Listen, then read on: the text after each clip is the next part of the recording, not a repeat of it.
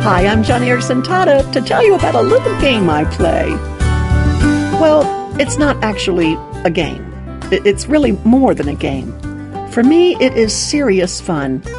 Because in my travels around the world, I will sometimes find myself in a great cavernous hall or cathedral, and if it's empty, and if no one is around, I will fill my lungs and fill the arching ceilings with music by singing one particular hymn.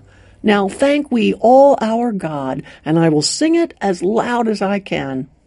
I think it's important to remind these great cathedrals of who designed them, who is king of their space, and that they are only great because God gave their big idea to the architects in the first place. All things come of thee, O God. Every good and perfect thing comes down from the Father of lights. And those glorious cathedrals are a fitting place to sing glory to God. It's why the perfect hymn is, Now Thank We All Our God. I remember the first big important place I sang this hymn was in the Baltimore Basilica. It was in the afternoon and the church was empty, so my friend Francie and I harmonized on this beautiful hymn, and we echoed gloriously off the ceiling. A friar heard us and came up to ask if he could help us. I think he was a little nervous. And we said no, we were just enjoying singing praises to God in his church. He smiled a little awkwardly and then let us continue.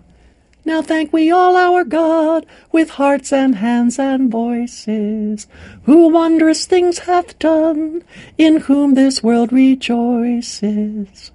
I remember another place I sang this hymn was in the Notre Dame Cathedral in Paris.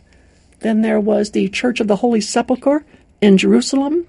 And one time when I was in Westminster Abbey in London, to keep us in his grace, and guide us when perplexed, and free us from all ills of this world in the next.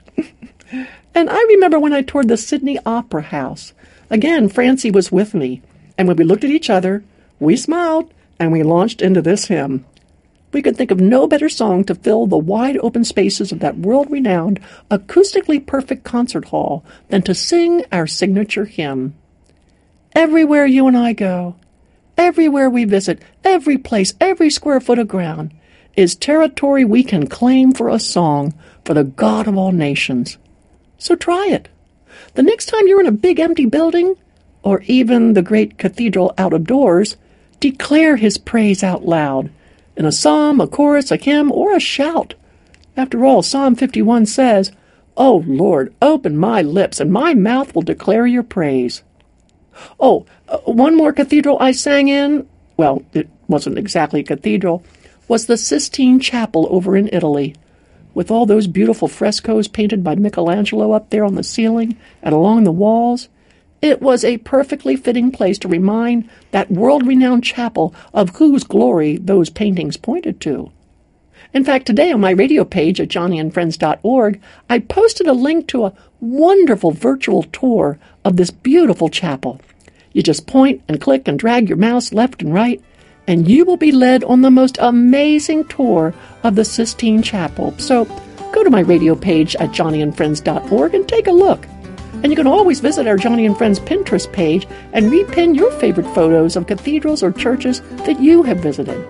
And of course, if you have had fun with me today, share this program on your Facebook page, because our great God and Savior is worthy of all praise. So today, may his praise be on your lips wherever you go.